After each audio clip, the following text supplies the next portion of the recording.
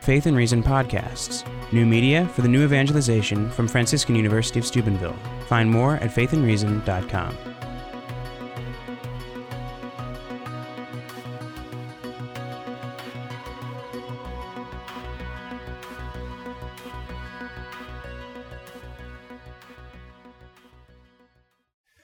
So today what I'd like to do is I'd like to share a vision with you. A vision of how we can be advancing the culture of life in, I think, a number of different ways. Now, before I do that, I want to really thank Franciscan University Students for Life for this series. I mean, the culture of life in your vocation. I think it's a great idea. When we're looking at different disciplines, biology, philosophy, sociology, history, and asking, how can the culture of life be advanced in those particular disciplines? How can, in each of our specific vocations, we be advancing the culture of life? I think this is a question that a lot of us are called to be asking ourselves. And we should be looking for what the answers are to that question. Now, I want to share one reason why I'm kind of inspired by this question, this idea of how to advance the culture of life in your vocation. I'm inspired in part by the Bible. Now, I know this is supposed. I teach in the biology department, so maybe I'm supposed to focus on biology, but I'm going to do a little theology here. Please excuse me. Now, in the Bible, there's this book you may have heard of. Maybe you've heard of the Bible. In the Bible, in Matthew 16:18, it says, "And I tell you, you are Peter, and on this rock I will build my church, and the gates of the netherworld shall not prevail against it." Now, I've been really inspired by this passage. Now, I think a lot of people, when they hear this passage, one of the things that they think of is they think, okay, it's saying the gates of the netherworld shall not prevail against the church. So what that means is that the church cannot fall into error. That when the netherworld attacks the church, it cannot fall. And I think there's a lot of truth to that. But I've also heard another interpretation by a gentleman you may have heard of. I believe his name is Scott Hahn. Maybe one or two of you know about him. And one thing that he notes is, okay, if it's the church that is being attacked, that would suggest that the netherworld was attacking the gates of the church. Like the church is a castle and its gates are being attacked. But in this passage, it says, the gates of the netherworld shall not prevail against the church. That suggests that the netherworld is a castle with gates. And it's the church that is going to the netherworld, tearing down the gates. I think a lot of people, when they think of pro-life issues, they think that we need to figure out how to defend the culture of life. But once again, taking inspiration out of this passage, I think not only, we need to defend the culture of life, but not only do we have to do that, we have to go farther. We have to figure out, how can we go on the attack? How can we take the culture of life on the offensive and tear down the gates in this particular area? And I think the culture of life is one area where a lot of us, once again, are called to be tearing down the gates of the netherworld. Now, what I want to do in this talk is start off with a few kind of general principles on, I think, almost visions on how we should be looking at this, how we should be thinking about this. And then I want to look at some more specific ways that we could apply these ideas. So first off, some general ideas. Number one, I think all of us need to seek our calling and try to follow it. Whatever that is, whatever the Lord is calling us to. And I think that a lot of us, if we listen carefully, and especially a lot in this room right now, are called to be soldiers in the culture of life in some way. Now, for those who are, say, in biology, science, medical majors in particular, or just like biology in some way, I think there are a few of you in here, I think one thing that you have to ask yourself is, when you're in a class, when you're learning something about biology, in the back of your mind should be the question, how does this apply to the culture of life? Okay, does it apply? Can I use these concepts? Can I use these principles? Can I extend them to help advance the culture of life or defend it? And then I think for people in other majors, things like theology, philosophy, other majors, let's say you don't like biology at all. Well, sometimes I think that there are questions that come up that maybe seem like purely philosophical questions. One example that I hope to get to later is a question such as, there are some people who argue that the early embryo for a couple of days isn't a human being because it can undergo twinning. And if you can get two organisms out of this, it can't possibly be one in the first place. Now, there are, I think, ways of arguing against that are almost purely philosophical, but biological data would help a lot in this. And in fact, I think that there are some experiments that we could do to really provide strong ammunition against that argument, and I'll get into that later. So I think that people in non-biology majors, people who don't like biology as much, one thing they should be doing is asking themselves, how does biology interact with these questions? Is there something within biology where a deeper understanding of biology could help me advance the culture of life by strengthening this argument? Is there some experiment I should be finding my biology major friend and saying, do this experiment at some point, find somebody who can, so that we can really nail down this argument once and for all in a way that is unanswerable. Okay, and I'll try to look at ways to examples of this. So one example I'll give in my own life where I've done this type of thing. I was in a biological science, and I went to Georgia Tech for biomedical engineering, and I did stem cell research, okay, with adult stem cells. And before I got into the program, I had read different things in news media about stem cells, and I heard about these embryonic stem cells that require killing human beings. And I heard how scientists were really excited about them, and there was so much scientific research being done on that. Well, I was a little skeptical of that. So I knew that when I went into a program where there was a lot of stem cell research, that one thing that I needed to do is I needed to look around and look for opportunities to understand this better and see, are a lot of scientists working with embryonic stem cells? The answer was no. And are these scientists, do they think that human embryonic stem cells are the best type? And the answer, once again, was no, even for those who didn't have any moral issues with human embryonic stem cells. And now I use that in my classes. And now I try to share that with other people. And I think that kind of thing is something that all of us should be looking for and trying to do. Now, let me give a few examples of this. First off, the most obvious way that I believe biology and the culture of life interact in, and biology can help in the culture of life, is for pro-life apologetics. A lot of the big challenges in the culture of life today are very related to biology, whether it's abortion, or embryonic stem cell research, or euthanasia. Understanding the biology and understanding it well, I think is key, is essential to answering these types of questions. Now, there are a lot of people doing work in those areas, and I think that's great. One place that there's work being done where I think we need more work done is the question of, when does human life begin from a scientific perspective? Okay, right now I believe the pro-life arguments for why human life begins at fertilization are a lot stronger than the pro-choice arguments, but there needs to be a lot more development. And I'm sorry, I don't want to say focus on any one point, because there are a lot of general points I want to make, and if you have any questions about that, then please talk to me at the end. Now, that's the most obvious place. I think a lot of people are working in pro-life apologetics using biology in that way, but I want to look at some more or some other ways that are maybe less obvious. One place is in the family. I think a lot of people in here, maybe everyone in here, or close to everyone in here, is called to, for people who are called to be parents one day, one thing that I think a lot of people in this room are called to is to share pro-life values and share pro-life ideas and share the pro-life philosophy with their children. Okay? Teach the kids about pro-life issues. Now, how do you do this? I think there are a number of ways. First off, let's say that we have parents who decide to homeschool their children.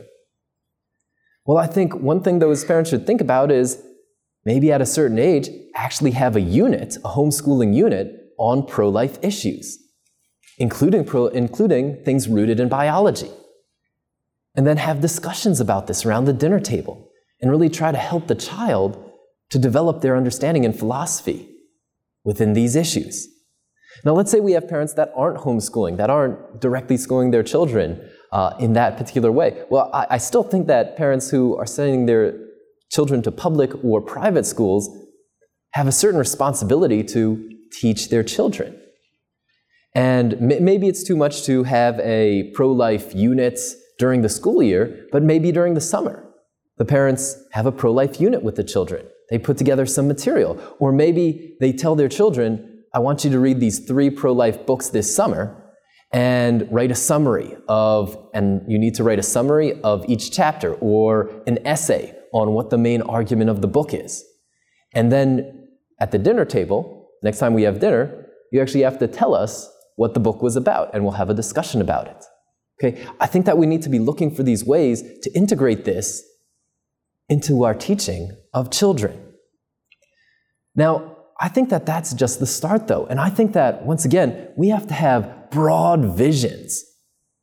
Okay? And we have to look at how can we extend these things as far as they can go. So let's say that you're a person who is homeschooling the children. You've developed your own pro-life curriculum that incorporates biology, philosophy, theology, law, medicine, a number of different topics, all into this pro-life unit. Well, I think you need to ask yourself at that point, could you be called to make this a formal curriculum that now everybody, that now you share so that others can see it? I've looked for pro-life curricula out there, and most of them, there's some that might be okay. I haven't looked at them very carefully, but most of them seem to be primarily theological. And I think it's great to put the theology into our understanding of pro-life issues. But if that's where we stop, well, that I think is very far from where we need to go to interact with our culture in a strong way and advance the culture of life. So someone in here might be called to develop a pro-life curriculum. Okay? And then maybe you try to get it out into a homeschool community.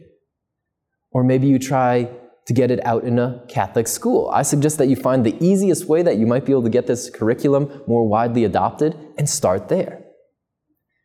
Now, this is something that I actually would like to do myself, but I have a lot of projects on my list that are just like this, and I can't do them all, at least not in just a couple years. Okay, this is on my 30-year plan or so. So if it gets to 30 years and this is still on my list and no one else has done it, then I will probably do this. But if one of you would like to, maybe you're in education and you'd like to do a lot of the work to make this happen, then I'd love to work with you if you want some help on this. Another example of where I think we can be advancing the culture of life related to biology is putting the sexual union in its proper context. I think one of the challenges that we have in the culture of life right now is the way that people look at the sexual union.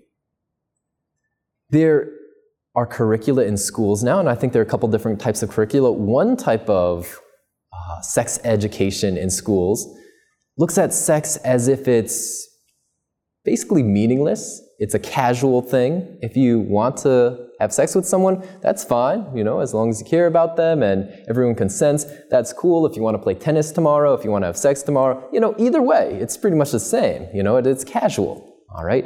You don't need to wear a tie while doing that. Okay, it's not. It doesn't have a deep meaning to it. Well,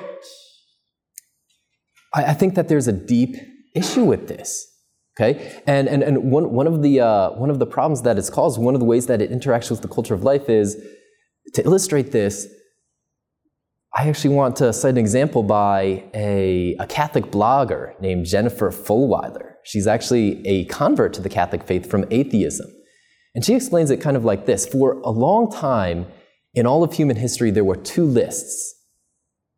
One list was a list of times when it's okay to have sex. And then on the other list was the times when it's okay to have a baby. And for the vast majority of human history, these two lists were the same list. The times when it's okay to have a baby, the times when it's okay to have sex. Now, when that happens, if two people come together in sexual union, and then there's a surprise conception, they think of it as a surprise, because they know that those two lists are the same. But if you have people who have been educated in a certain type of sex education, that sex is a casual thing, it doesn't have as deep of a meaning, it's not connected to children, then the one list that says, when is it okay to have sex, is different from the other list that asks, when is it okay to have children? And now, if those two lists don't match up, then you can get people who have sex but don't feel like this is an okay time to have children. And what happens? Well, now this is an emergency. Now, this is a huge problem. And now abortion becomes a huge temptation, at the very least. So I think that's one vision. Now, within the sex education curriculum right now, at least the ones that I've seen, maybe there are better ones out there, but the other vision that I've seen, I think also has its problems. Because this vision was one that I had for a long time. For a long time, what I got out of sex education was, whatever you do, don't have sex before marriage. It was a big no. And it gave me this impression, because it kind of stopped there, it gave me this impression that the most dirty, terrible, horrible, disgusting thing that you could ever do was have sex with someone, so you better save that for the one person you love the most. Now, that's kind of an odd vision. If this is a terrible thing, I mean, didn't God make us? How can He have made this horrible thing called sex, and yet He calls us to holiness? And if this is such a terrible thing, why we share it with the one person we love the most? Well, I think one of the things that was amazing to me was eventually, by studying the theology of the body, I started to get a new conception. I started to see more what the church actually taught. It didn't teach that sex was a dirty, horrible, terrible, disgusting thing. It taught that the sexual union was holy, that our bodies were good, inherently good things, and that therefore the sexual union wasn't a casual thing. It wasn't a dirty thing. It was a highly meaningful and holy thing. And when you have something that's very meaningful and holy, it's very important how you do that and in what context. You take something else that's meaningful and holy, that's even less important than any human being or an act that could create a human being, like maybe the chalice that holds the precious blood of our Lord. That's a very holy thing. Let's say you took that and poured some apple juice in it and then drank your apple juice during breakfast. Well, there would be something profoundly wrong with that, not because apple juice is dirty, not because the cup is a bad thing, but because you're using this holy thing in a way that's too casual, that's not put in the right context. And I think that we need a sex education that actually puts the sexual union in this more holy, this more meaningful context. Okay, I think that that's a vision that's very attractive. It's attractive to me, at the very least. It's changed how I've thought about these things. Now, I think a lot of that work comes out of theology and philosophy, but I think that biology tremendously helps this. One way that you can start to see the meaning by studying biology, for example, is by just looking at the reproductive systems and realizing that there are some really odd things about the reproductive systems. Let me put this into in context in this way. Let's say I asked you, how many digestive systems do you have? I think the answer is one. You have one digestive system. It allows you to take food, process it, absorb it into your blood vessels. It is used to get food nutrients. One digestive system. Now let's say, how many cardiovascular systems do you have? One cardiovascular system, I think, would be the correct answer. It pumps blood throughout your body, transports nutrients, distributes oxygen, just like it's supposed to do. Now, if we ask, though, how many reproductive systems do you have? I think the real answer is less than one.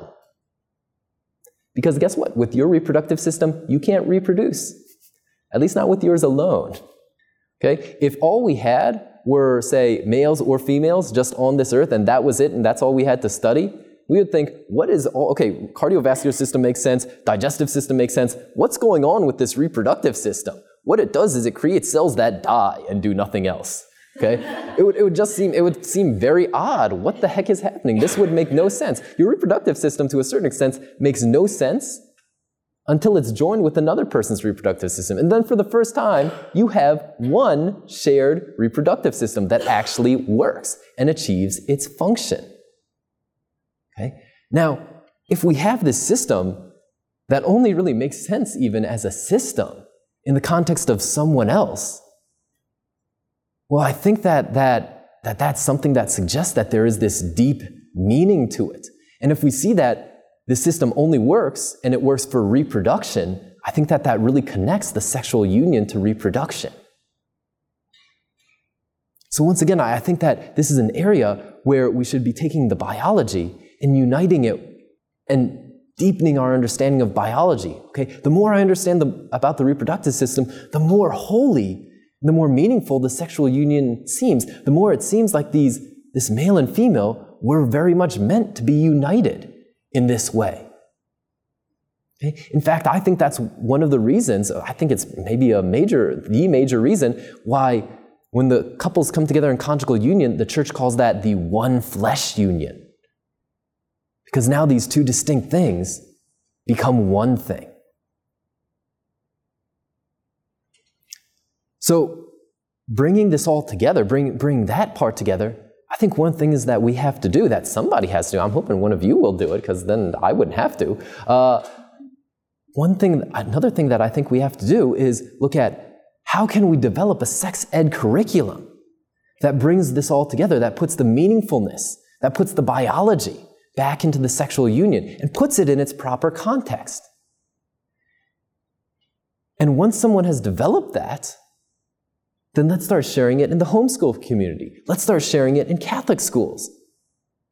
And then let's eventually bring it to other public and private schools.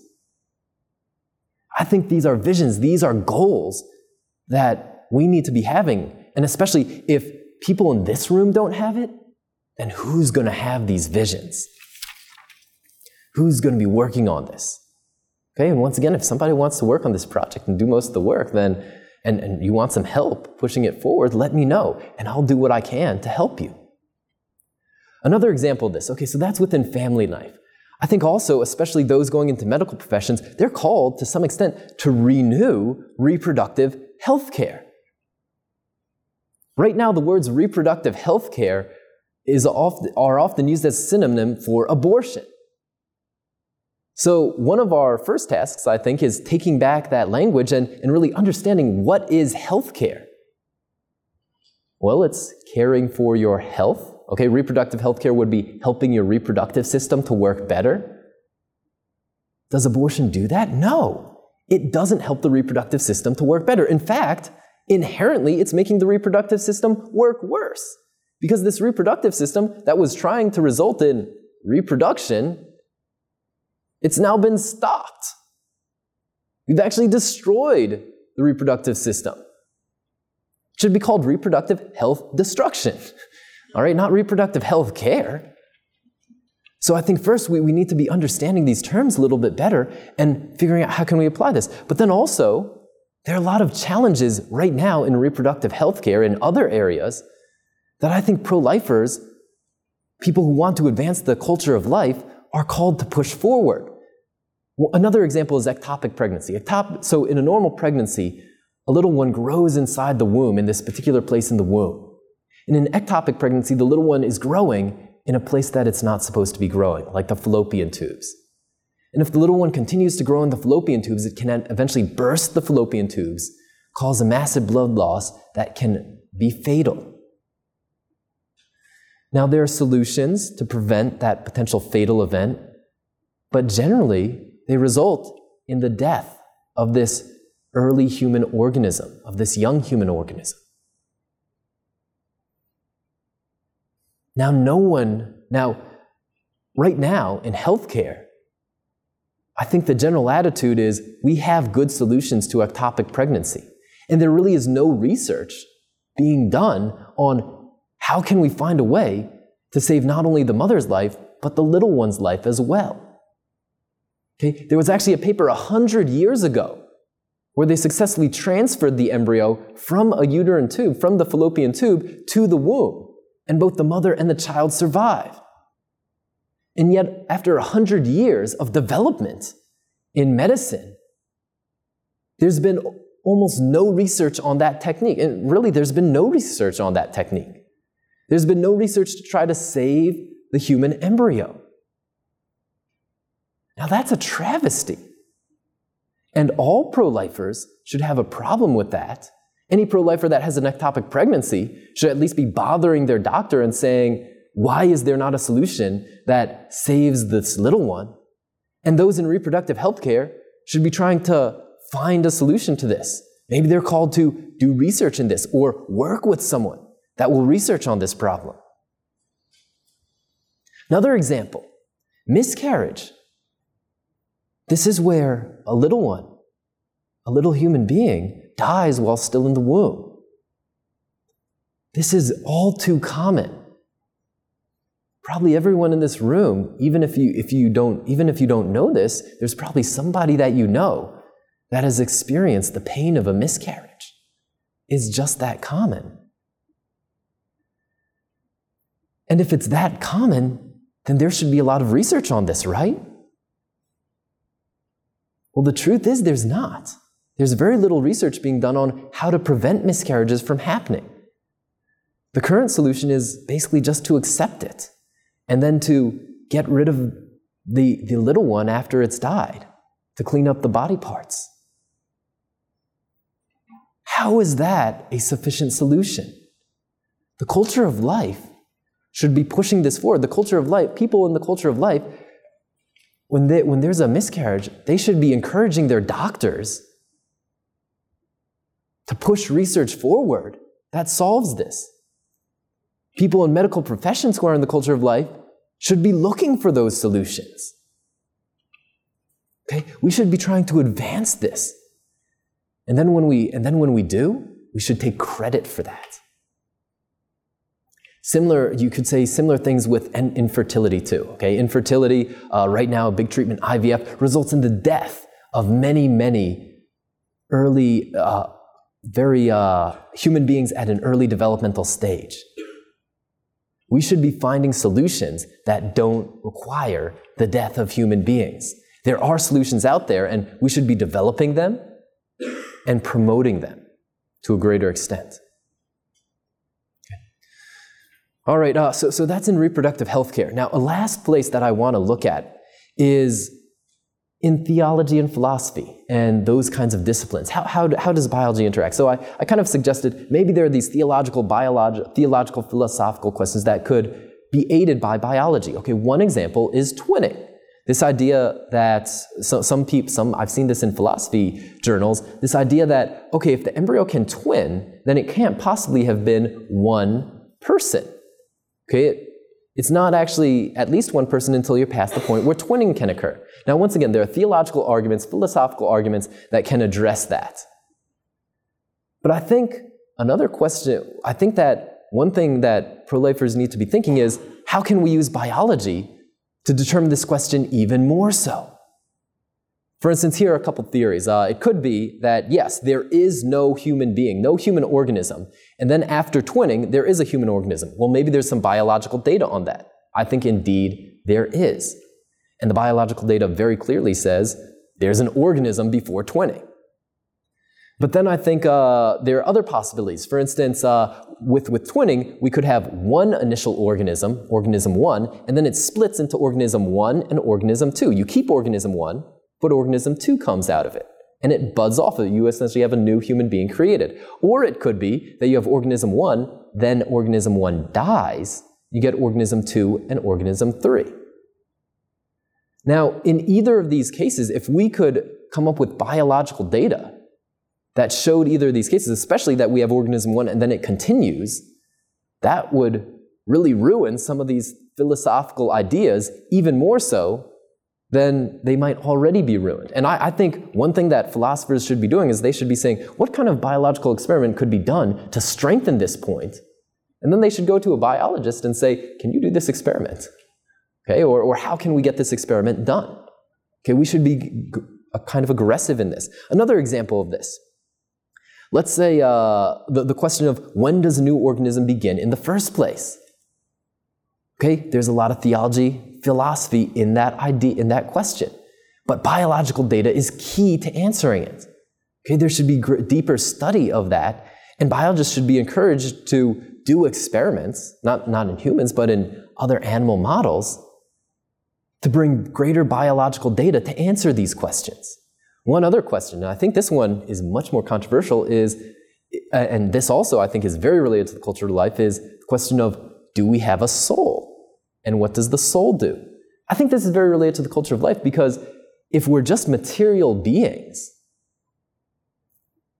okay, then how we treat our bodies may not matter any more than how you treat a rock. There's no spiritual aspect to you. But if everybody knows that we have souls, that we have these human souls, well, then I think that there becomes a very wide recognition, a deeper recognition, that it's very important what you do to any human being that has a soul, even the very early ones. Now, some of you might be thinking, Dr. Doroski, we cannot prove that human beings have a soul. A soul is an immaterial thing, so you can't weigh it. It has no mass, it has no length. You can't measure that with science. Well, I think there are a couple of issues. First off, we measure a lot of things with science that we cannot measure directly, or we figure out information about a lot of things that we can't measure directly, like electrons. We figure out a lot of information about them from their effects. Now, fundamentally, if the soul has an effect on the body, then there should be some difference between a body with a soul versus a body without a soul. And therefore, there should be some way to measure that. In fact, now this is very controversial, I think, even among my colleagues, but I actually think we already do this to some extent. There are even experiments that, and we should be looking for these experiments. For instance, when a person dies, when a human being dies, what the Catholic Church says is happening is that that's the separation of the body from the soul. And there's a lot of literature looking at how can we tell that the body has separated from the soul, or the soul has separated from the body. Well, guess what? If we have actually figured out how to tell when the soul has separated from the body, we have figured out something that the soul does, that it's not doing when the person is dead.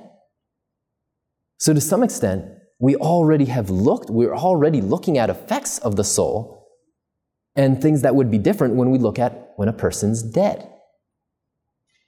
But there are other experiments that have been done too. For instance, there's been work done where they've had a bunch of people sit and watch a video that was meant to arouse them. And they took these different groups and said to one group, just at a basic level, they said to one group, okay, just let whatever happens happen, and we're going to measure your brain activity. And then to the other group, they said, okay, resist being aroused. Now, if we're just material beings, you would think that there would be the exact same brain activity because they're exposed to the exact same images. But what you see is very different areas of the brain light up depending on which group the person is in. Okay, just depending on what they're trying to do. Now, that would be evidence that there is this immaterial mind, and that would also be evidence of something that the soul plays a role in, actually helping us make decisions, helping us to resist material urges if we decide to. Okay, that's actually an experiment, once again, trying to find evidence for the soul.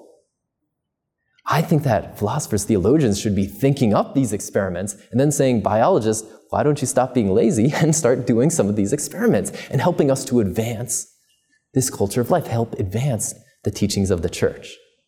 Okay, so these are just some of my ideas. I hope you guys can come up with more, but I hope that your visions are, if they were that big already, that's great, but we're at least broadened in the type of things that we should be looking to try to do. Now, one last thing, a couple practical notes on this. Now, for people who are biostudents, or in those kind of medical, biological fields, or just interested in biology, I think you might have a calling to work in that type of direction, okay? Other things that you might want to consider doing to advance the culture of life is finding a pro-life group in your area and offering your biological expertise. Even if you can't go to all the meetings, say, can I use my biological expertise to help you in some way? Or looking out, or if you happen to run into some philosopher or theologian working on some philosophy of the mind or philosophy of the body issue, say, could I be a resource to you? Actually trying to create those interactions. And then others, well, in other majors, okay, you're called to do whatever it is in your specific vocation, but if there are things that biologists, that other people interested in biology could help with, then keep your eyes and ears open for whether you're interacting with them. And then when you find one, say, can you be my resource? Can you be my reference for these types of issues? Would you look into this? Would you research this? Could you help me in this way? And if you don't know anyone, maybe look through Facebook. Look for a Franciscan biology student on Facebook. Look for one on LinkedIn, okay? Maybe you can find one in your area.